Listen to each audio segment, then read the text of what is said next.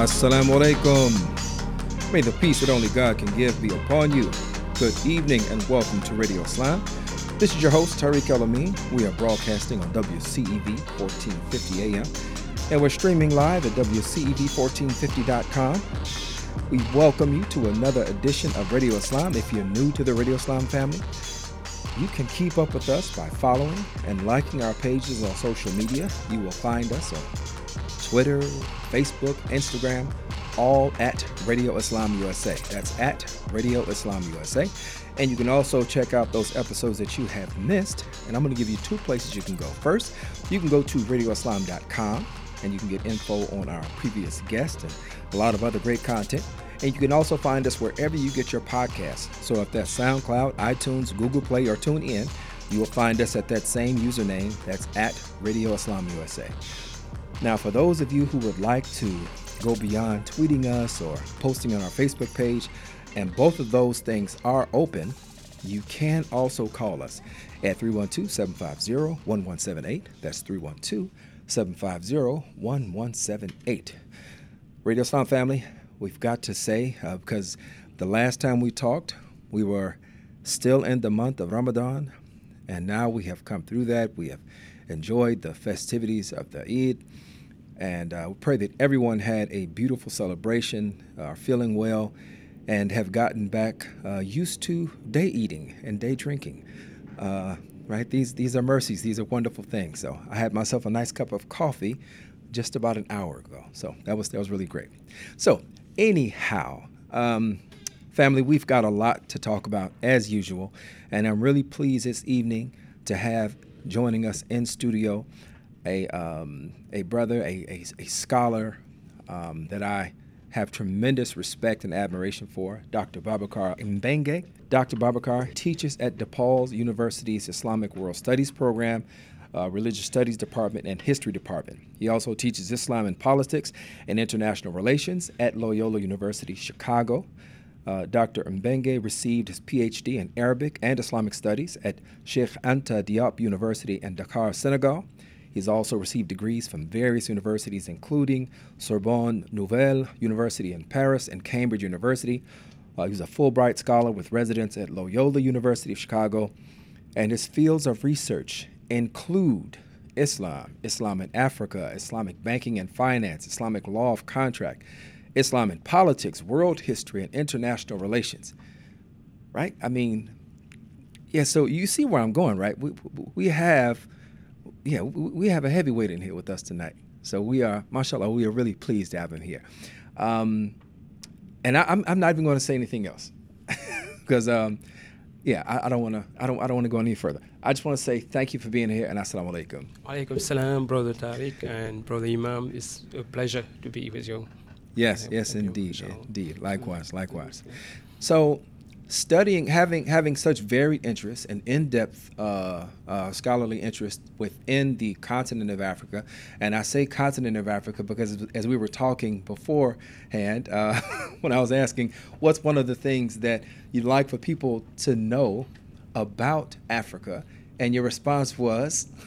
Yeah, Africa is a continent, unlike many perceptions. We actually tend to see or believe of Africa as a country. Yeah. So just to give you a type of an idea, a type of proportion, continental Africa is 3 times the size of continental the United States, which actually speak of the vastness of the continent, but also the diversity of cultures and realities on the continent itself.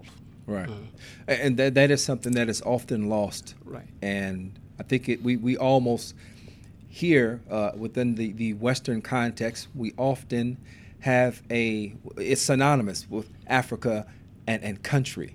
Right, absolutely. Without realizing, as you say, there are many different there are regions and there are different ethnic groups. Absolutely. The demographics, the geography is different. That plays a role in the formation of society, and so there's quite a bit to it.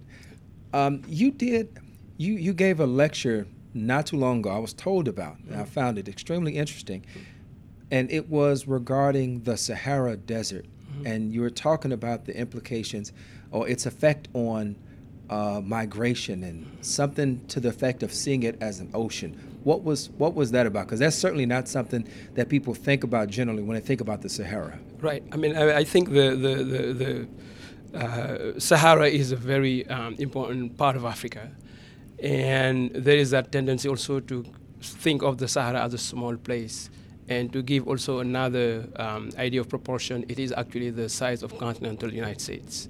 The Sahara is. The Sahara itself. So it is vast, and it actually implies a lot of dynamics in itself. So it is a very lively type of region, even if in appearance it might sound like a place of death or basically a dead area. Right. But it has for a long time served as a type of a bridge between what we usually call North Africa and what we call Sub-Saharan Africa. Mm-hmm. So a very important connection that actually in large part explained Islamization in parts of West Africa and other places of the continent overall.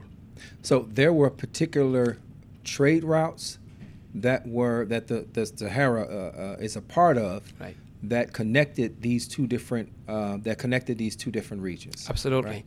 So those are known as the Trans-Saharan trade routes, mm-hmm, which actually included important cities on each side of that basically divide, so to speak, right, known as termini, which actually played important role in basically connecting different cultures, but also spreading knowledge and realities across the continent.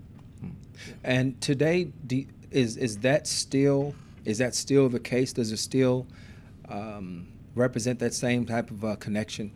Absolutely. I think, especially in light of the recent events that actually have been taking place in countries such as Mali, Niger, which actually have come at the forefront of the news in the U.S.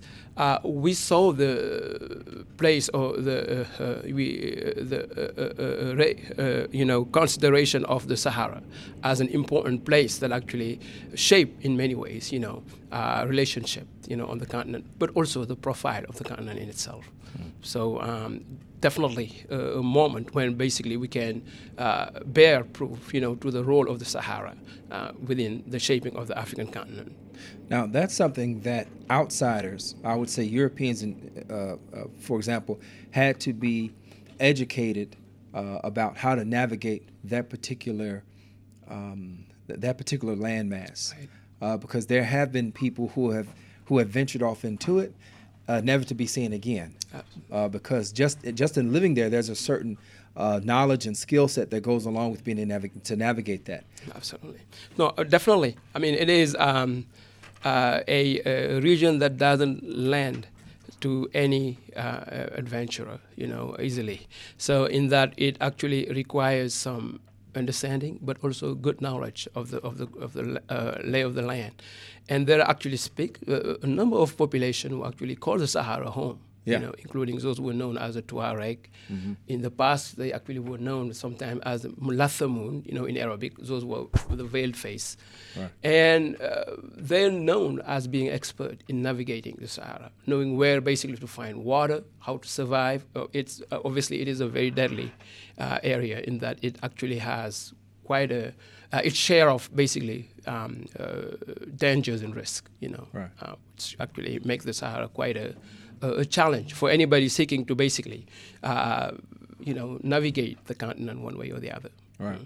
But when it comes to something like this idea of Orientalism, mm-hmm, and looking at a place like the Sahara, where we impose, I shouldn't say where Western cultural norms and values are imposed on a place like the Sahara, to say that because it doesn't resemble our modern urban centers, right, that it's a backward place, or a place that has no culture or no life or no history.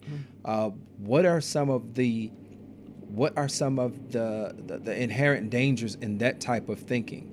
Okay, I think problems, especially the recent problems, when it comes to the Sahara and areas surrounding the Sahara, and you could arguably say, for the continent of Africa overall, could be traced back to the establishment of what we call nation states. Nation states with their inherent European understanding in that, well, they actually were born out of Europe, right, and at some point imposed on the continent with actually borders that do not always reflect local dynamics, which actually creates tensions, as we've seen in Mali, for example, and other places.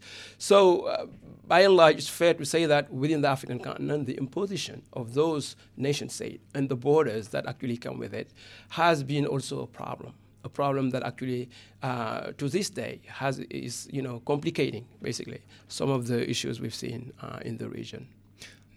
So bringing us to today, what are some of the political dynamics, once again, because this is a great opportunity for us to kind of take a deep dive and get a little more substance as opposed to that 90-second newsreel that may or may not even show up. But what are some of those political dynamics across such a vast area today that are affected by these imposed borders that we might not really take into consideration when we look at things that are going on there? Right. So, there is this recurrent problem of what we call irredentism, which is basically that tendency for some groups, for example, to relate more to another group located in a different modern state nation than they are to the nation state they are actually assigned to this in this day and age. That actually plays out in the case, for example, of Mali. North and South, yeah. Right. So we've seen recently the creation of that nation that actually was called Azawad, which was seeking to break away from Mali, right, the nation, because there was a sense that, well, the Azawad land, or what was called Azawad, include population that do not, have the same cultural norms and realities than, for example, the southern part of Mali, right, which actually also is, one of the complications we can, see within the continent altogether.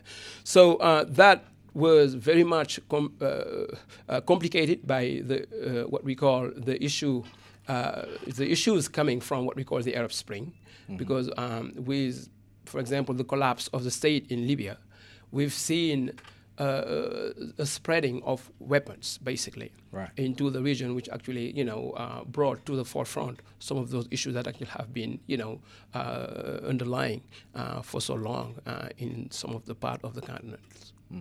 So from a political standpoint, there is an erasure of, I guess it would be proper to say, ethnic identities that are encompassed under these man-made lines, borders, right, and then people find themselves fighting against being erased.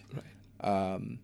What in your estimation, is there a fix for that? What is the best way to go about that? Is that simply to allow people, like you mentioned Mali? I know that I was talking with some friends recently, and they were talking about how the French, I think it was the president, right, came there, and he went straight to the north, right, and that saying that even the Mali their government officials right now said they can't set foot in the north. How does that type of tension resolve itself? No, absolutely. I think it is a very complex. We have to admit that right away. A very complex situation that is not only involving different ethnic groups, but here the intervention of the former colonial power, right, is not also making things easy, so to speak. Right. So in that, it is. We cannot just talk about France as a major player right, in that we've seen French forces time and time again intervening in different theaters of operation in Africa, and sometimes making local conflicts or giving local conflicts a global dimension, so to speak, right, by intervening. It's not just France, but other powers such as the U.S. are increasingly getting involved in the region, which actually also tend to give a certain profile, global profile, so to speak, to conflict that might have been local to some point, or very contained to some degree. Now mention the United States involvement, how it enacts its foreign policy, who it supports, who with arms or money or whatever. The impression that a lot of people have in the United States is that people are coming here simply because this is the best, right?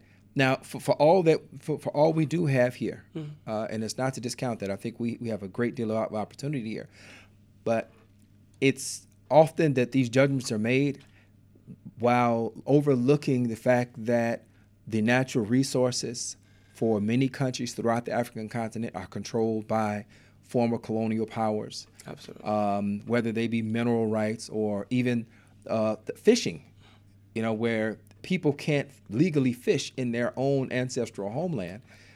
So could you talk a bit about how those and other forces are contributing to immigration here from, of Africans coming here? Absolutely. I think we've talked about the military, or if you want, political aspect of the issues that we just reviewed, but I think it's also important to talk about the economic aspect of it. In that, generally speaking, as you rightly mentioned, many time the tendency is to see, for example, natural resources being controlled by foreign interests from foreign powers by and large, and generally speaking, interests that come from the former colonial empire or power. That is, for example, the case for Niger, which actually is a case I've been repeating quite a while, where basically we know that Niger is very rich in uranium. Right. And basically, if you consider uranium, for example, in Niger, it is pretty much under the control of a French company called Areva, which actually use much of the bulk of the uranium to feed, to fuel, so to speak, the French dependence on basically nuclear power, so to speak. Right. So here, very important interests that actually lie within the continent in terms of minerals, but also riches that actually tend to benefit, in large part, basically foreign powers, but also local interests that might be tied to foreign powers, which actually is usually the case for government that is supported by, foreign entities by and large.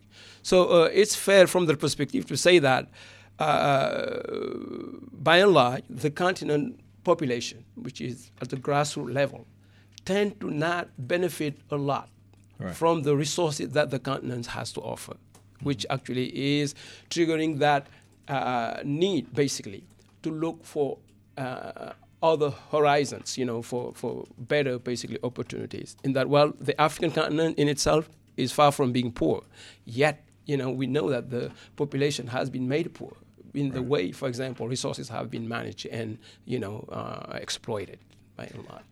I was reading that 7 of the poorest countries in the with Muslim majority populations are on the African continent, and one of them has I think per capita it's like $765 a year. That's what the household is living off of.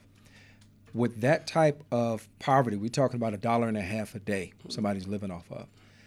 With that type of poverty, it also points to, I think what you just mentioned, how local leadership is tied to, their positions are tied to support from external forces, external powers.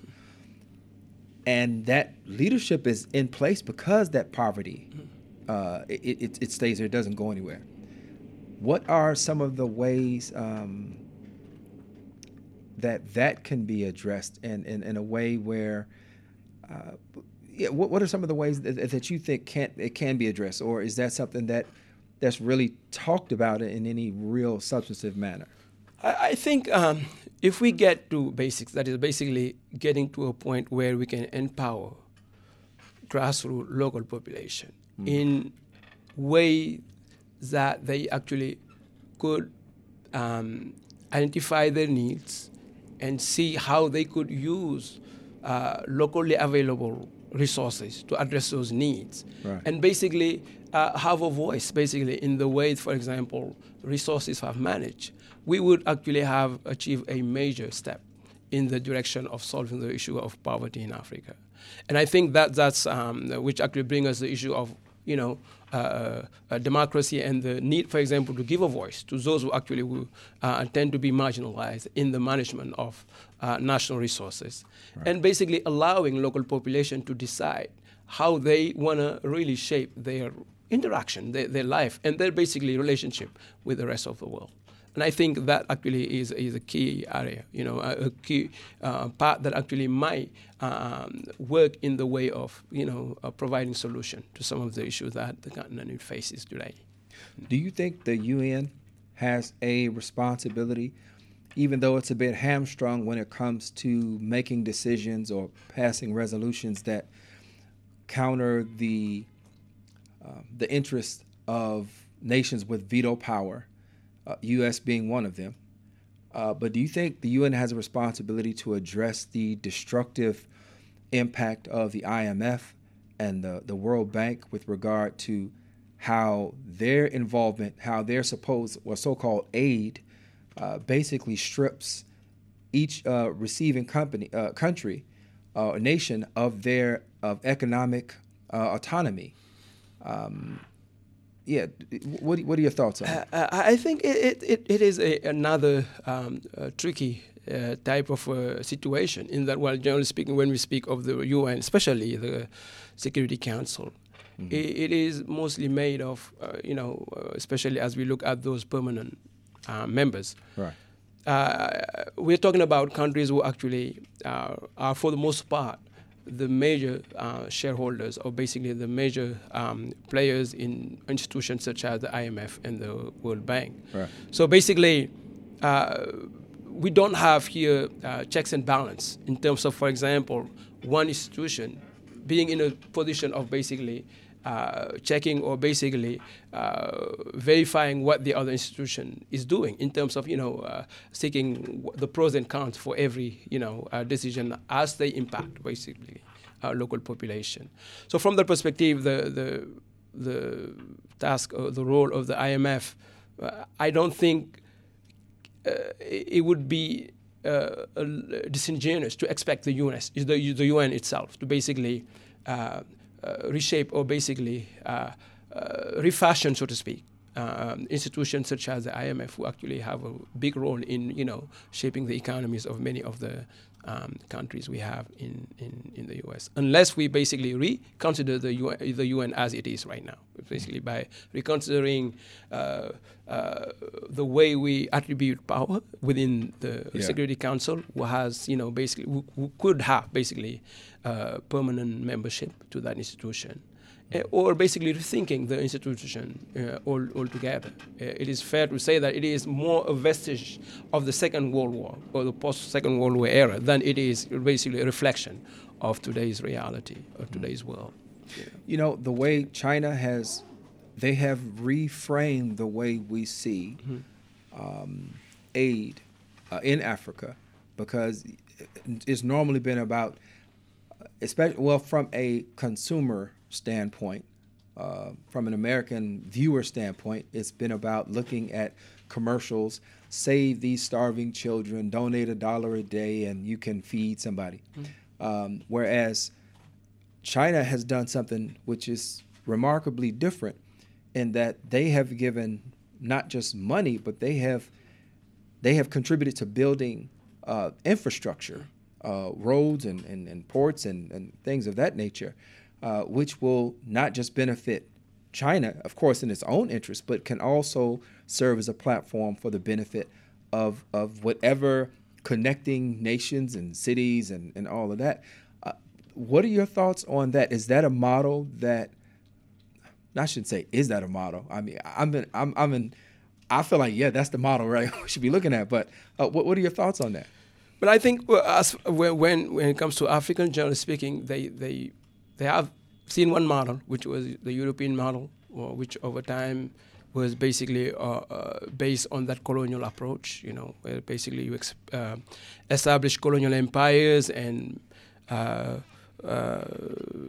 exploit natural resources for the sake of what we call the colonial power, and the model of China, or the Chinese model, which actually, in the eyes of many Africans, is fairer, even if obviously they might have some misgivings to some of the aspect of the Chinese intervention in Africa. Sure. But here it's not unusual, uncommon, to hear some African tell you that the Chinese are not here just to take stuff or basically force themselves on us, basically takes stuff by force, by generally speaking, the way the European did.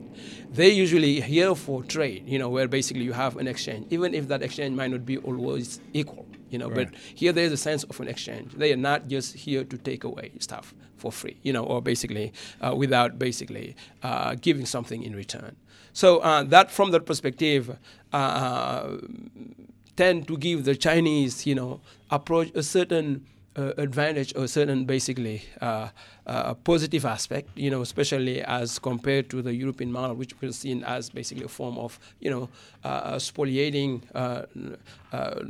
local population and basically, exploiting natural resources without much in return, which actually is a general tendency of seeing the Chinese. Obviously, as we said, the people might have issues with the some aspect of the Chinese intervention in Africa. Sure. But it's fair to say that there have been a tremendous amount that have been accomplished in terms of infrastructure, and today it's fair to say that the Chinese tend to be the major players when it comes to building infrastructure on the African continent.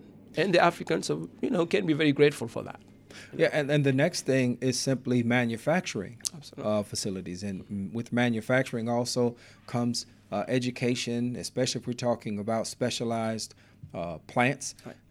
And the human resources are already there. Right. So I don't know. I take it with a grain of salt, a big grain of salt, right, when I see critiques, especially coming Western critiques of Chinese involvement, because it is so different. It is not simply about I'm going to string you along so that you remain dependent upon me, but there's at the very least, we're not saying it's a perfect arrangement, but it is definitely a departure from what we've been looking at throughout the past. Right, absolutely. Yeah. So, Radio Islam family, if you are just tuning in, we're talking with Dr. Babacar Mbengue. He is a professor at DePaul University's Islamic World Studies program, religious studies, teaches a multitude of courses. And we're going to continue our conversation in just a moment. We'll take a short break, and we'll be back in a minute.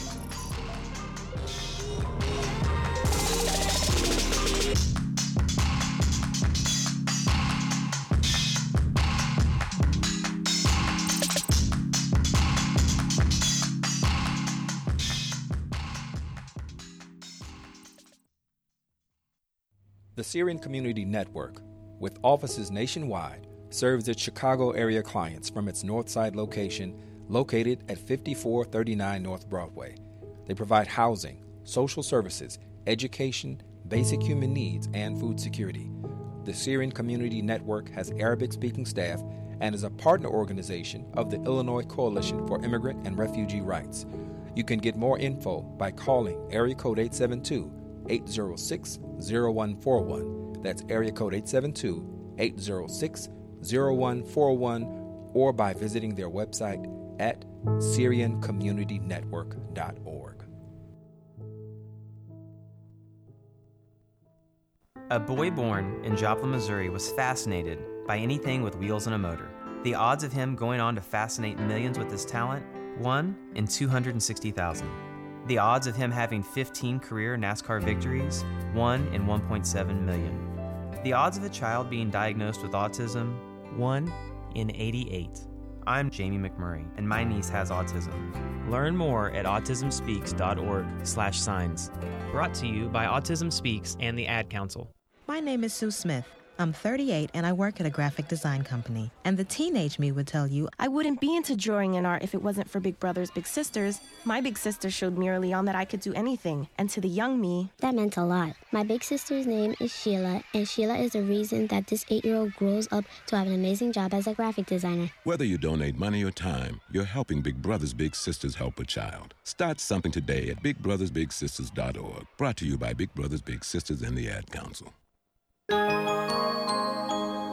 Radio Islam, the nation's first daily live call-in talk radio show produced by Muslims for the mainstream market. Radio Islam, on the air since 2004 because of your generosity. Radio Islam salutes its most valuable asset, you, our listener. From our producers to our interns, we appreciate your support. Thank you.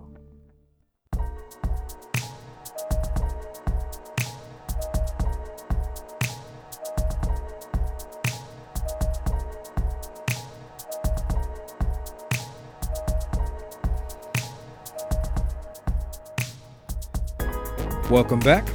Welcome back to Radio Islam. This is your host, Tariq El-Amin, and we are broadcasting on WCEV 1450 AM, streaming live at WCEV1450.com.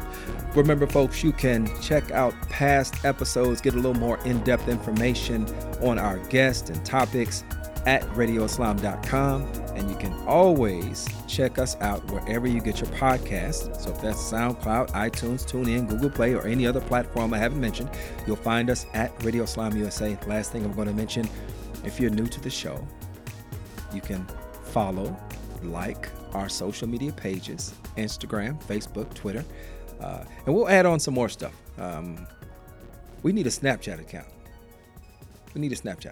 I don't know. I can't man it. Ibrahim, are you with it? Okay, Ibrahim's not with it. So we're going to leave Snapchat alone for right now. But anyway, you can find us at Radio Islam USA on those other social media platforms. We are joined in studio tonight having a great conversation with Dr. Babakar Mbenge.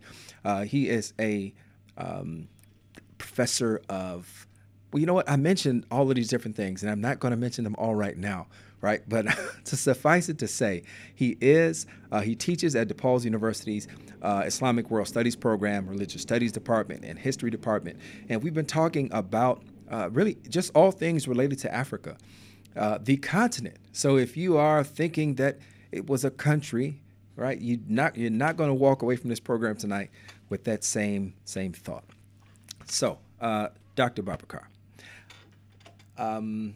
I wanted to, so we talked about China's involvement. We talked about politics and there are different regional issues and ethnic issues, and just there's a whole lot of stuff that we're not aware of, right? But I want to get into talking about the diaspora. We talk about the African diaspora, and most often it's attached to the transatlantic slave trade and how that completely just altered the continent. It altered the world's population, and that's not really an exaggeration. One of the things that I notice in speaking to my African brothers and sisters is that most are polyglots.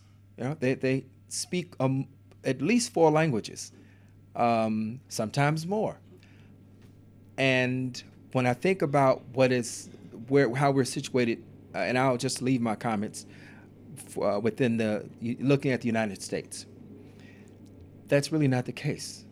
Generally, as a country, in general, but specifically African Americans, it's not often to see somebody that is speaking a multitude of languages. And I want to know from you, what do you think the impact of that is? Does that change? Do you feel that those in Africa who speak multiple languages, that there's a different worldview, a different outlook, as opposed to that part of the diaspora that is here in the United States? I think I could not agree more with the understanding that, well, generally speaking, the tendency and the default in Africa is, generally speaking, to see population who actually speak many languages. And I think that actually goes back to the nature of, basically Africa itself, in that it is rare to see a context, a place in Africa where basically there is only one language spoken. Generally speaking, it is, even in the context of nation states as we have them today, it's not rare to see countries where you have up to 100, 200 different languages being spoken. And obviously that actually would put the African in the situation where they have to necessarily learn the other language in order to communicate. That doesn't mean that, they're not what we call lingua franca, it's those type of regional languages that actually might serve from a regional point of view. But nonetheless, there is still that expectation that every African would have what we call a native language, a native local language. And to communicate between themselves, African might resort basically to the language of their interlocutor, or basically, a lingua franca, which actually explains that tendency to actually master quite a few languages, because it is just a matter of necessity, for everyday communication. So the lingua franca in many spaces is French. Well, it depends. Before the colonial experience, it tended to be, in some part of Africa, Arabic, and I think those who are familiar with, for example, history, especially as it was described by a missionary who came actually from, the Americas. His name was Edward Blyden, who actually visited the continent at a very important moment, really spoke along the line of the importance of Arabic, the language of communication. And not only was Arabic a lingua franca, but also Arabic letters, Arabic, script was used basically to write many African local languages. So to this day, there are quite a few African languages that are actually written using the Arabic characters, sometimes modified to accommodate some sound that actually do not exist within the Arabic language. Really? But by and large, many African languages are, written, with the usage of what we call the Ajami, which is basically that alphabet, that actually is based on the Arabic characters, and even if it is transformed or basically modified to accommodate certain local sounds, basically. So there is an outlook, a pre-colonial history as to what was that common language, right? And then there is the post-colonial. Absolutely. So when the French came in, for example, in much of West Africa where they dominate, at around 1911, there was a French general governor. His name was William Ponty, who actually edicted that, no longer is Arabic to be used, for example, in official communication, which actually started basically the process of instituting French, basically, as the official language for many African countries under French rule, obviously. And the same process could be observed also in places where the British were, the colonial rulers. Yeah. So in this effort, because one of the things that is, and I don't know if this is unique to the United States, to North America, something in me tells me it's not, but if it is this idea of trying to establish that reconnection to Africa, to our homeland that many will, unfortunately, will never set foot on, but feel that there's something that has been taken away from them.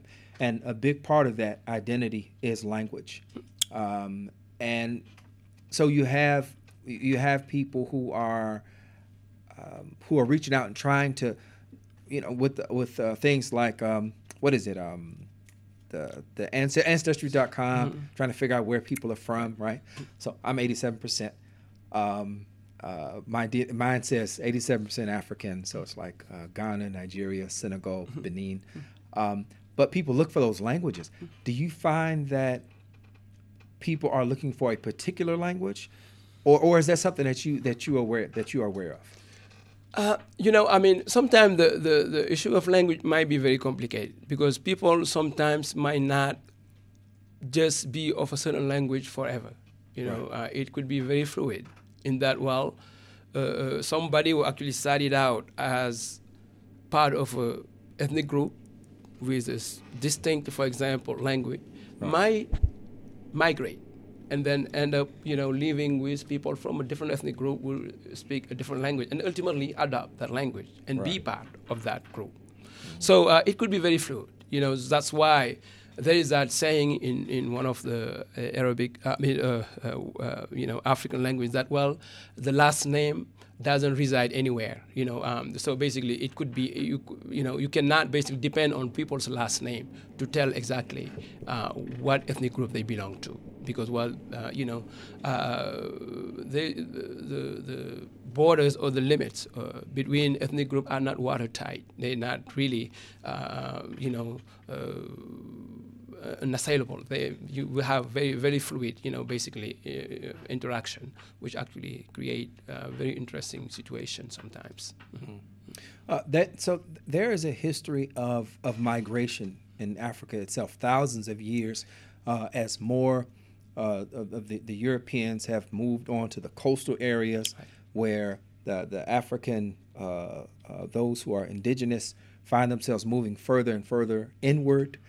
I think that absolutely makes perfect sense that languages would mesh or possibly change over time.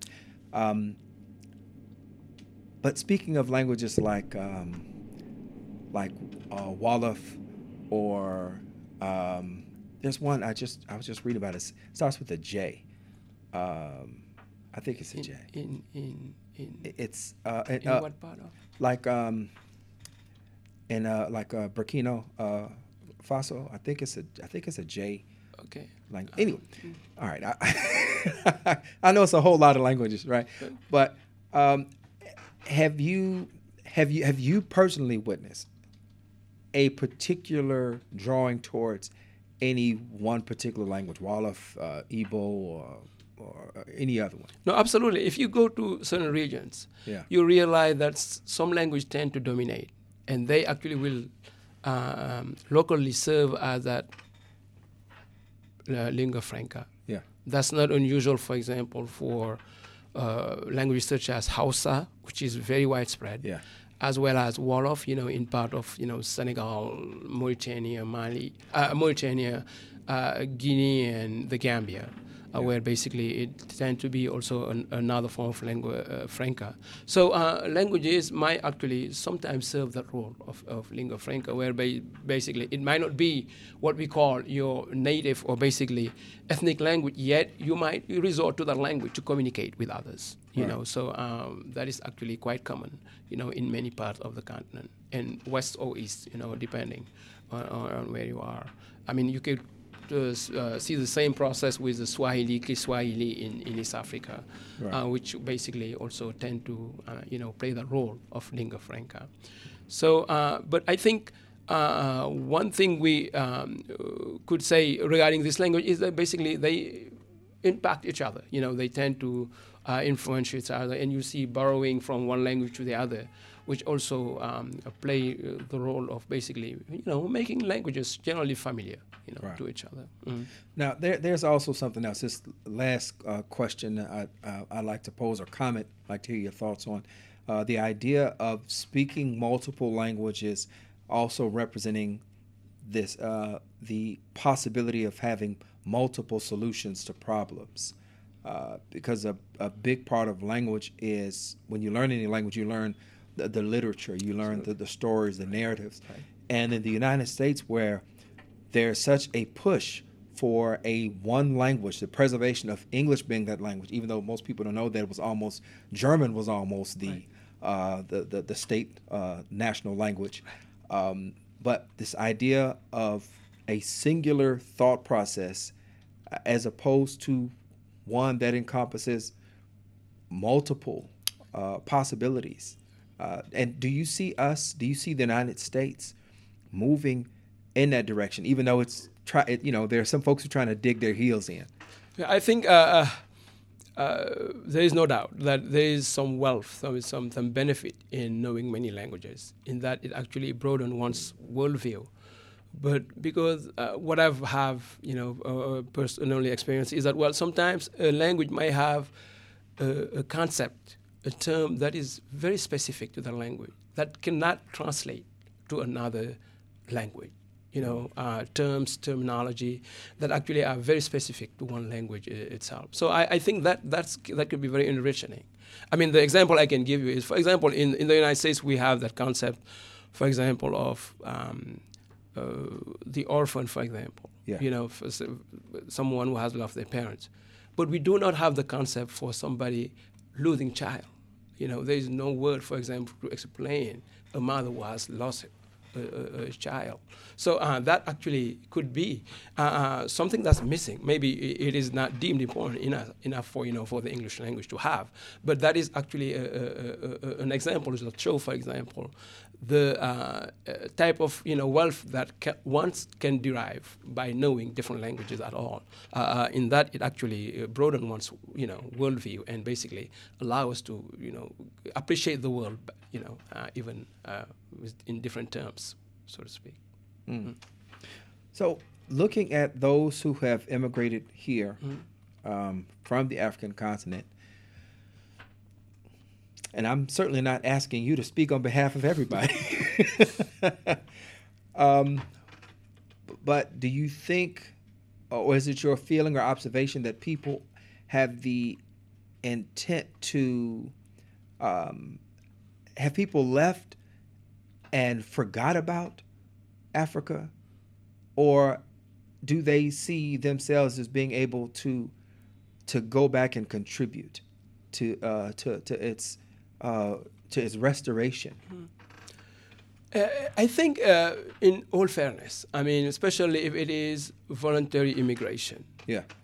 The general tendency for immigrant, according to those experiences I have personally studied, is that generally speaking, when somebody immigrates, the intention is to always to come back. That actually has been even for the United States, including European Americans.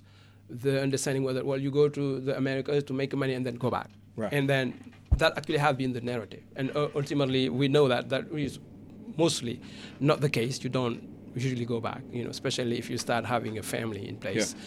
Yeah.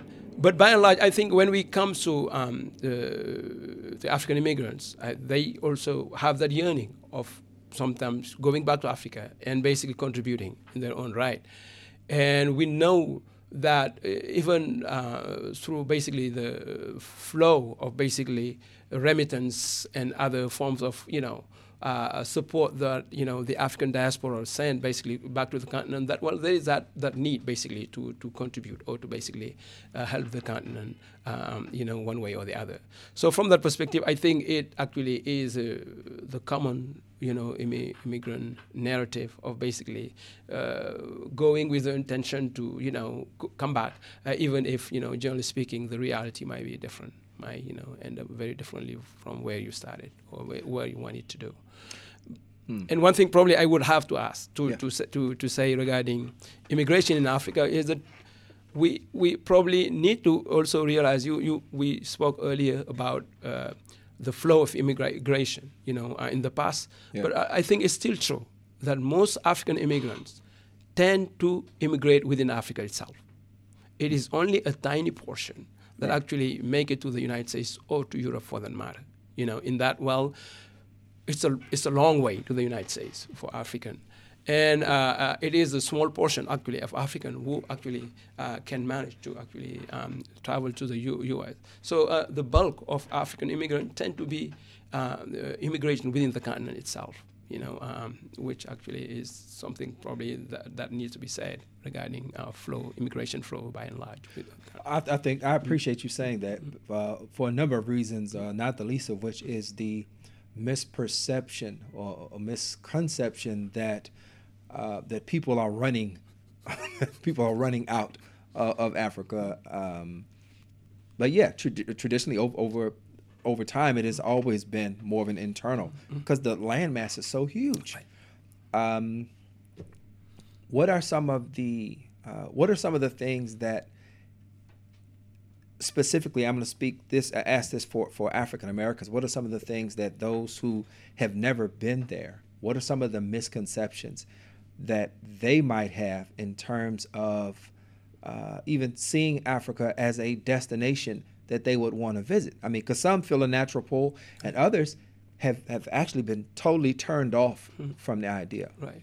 But I think if you just limit yourself to the way Africa is portrayed in the media, maybe you would not want to basically venture into that place because, well, it is generally negative, you know. But I think there is a whole lot of positive on the continent that actually need to be highlighted. And I know quite a few actually of friends who actually have migrated, you know, from the United States and settled in Africa for quite a few decades, actually. Really? Yes. So it is not the negative perception that makes Africa. There is a real Africa that actually I think Africans are known for being very welcoming and very basically open to for the foreigners, you know. Right. And you see cultures that actually would give whatever they have, you know, basically in order to make sure that they welcome, you know, the guests or basically the visitors. So from that perspective, I think there is a whole lot that the continent has to offer. And basically, you know, with the expansion, the vastness of the continent, it is up to the Americans, you know, who actually are seeking to visit to basically pick and choose which part of the continent they want to visit. Because the choices are many, and there are many places that actually could decently, you know, accommodate life as we have it here, or basically something close to it. Right. And obviously, with room to learn, so to speak. You know? I want to add to this, to just for people to be aware that, and we talk about this kind of thing with some regularity on the show, and that is the depiction of African Americans in the media and how the majority of that representation or depiction is negative. Right. And likewise, that same could be said for Africa in general, and to be really aware of that. And that's why I appreciate Akon did a song some years back about Africa, you know, saying you need to go and see it, you know, talking about how beautiful it was. And that's not the narrative that we get. And I'll just say I appreciate you for sharing your insights, your perspectives, and giving your time to talk with us. Absolutely. It's a pleasure. I really enjoyed. Yes, alhamdulillah. All right, Radio Islam family. We have come to the end of another edition of Radio Islam. I do have a little something I want to share with you. There is this Friday night, there is going to be a program, a performance with, some of you may be familiar with them, Zishan B. It's kind of a soul, you know, a real mix of singer, but he's going to be at the Beverly Arts Theater this Friday. So you can actually just go to the Beverly Arts, Google Beverly Arts or Zishan B, and you'll see. But we're hoping to be talking to him within the next couple of days as well. That being said, we want to thank you for tuning in. As always, we look forward to talking to you again tomorrow night at 6 p.m. Central. We want to go ahead and thank our engineer at WCEV, Ramon. Thank you very much. We thank our engineer in studio, the impressive one, Ibrahim Beg. I'm your host and producer, Tariq Al-Amin. Our executive producer is Abdul Malik Mujahid. We remind you that the views expressed of the host and the guest are theirs and not to be taken as a representation of the Sound Vision Foundation. That being said, we're going to go ahead and leave you as we greeted you. Assalamu alaikum. May the peace that only God can give be upon you.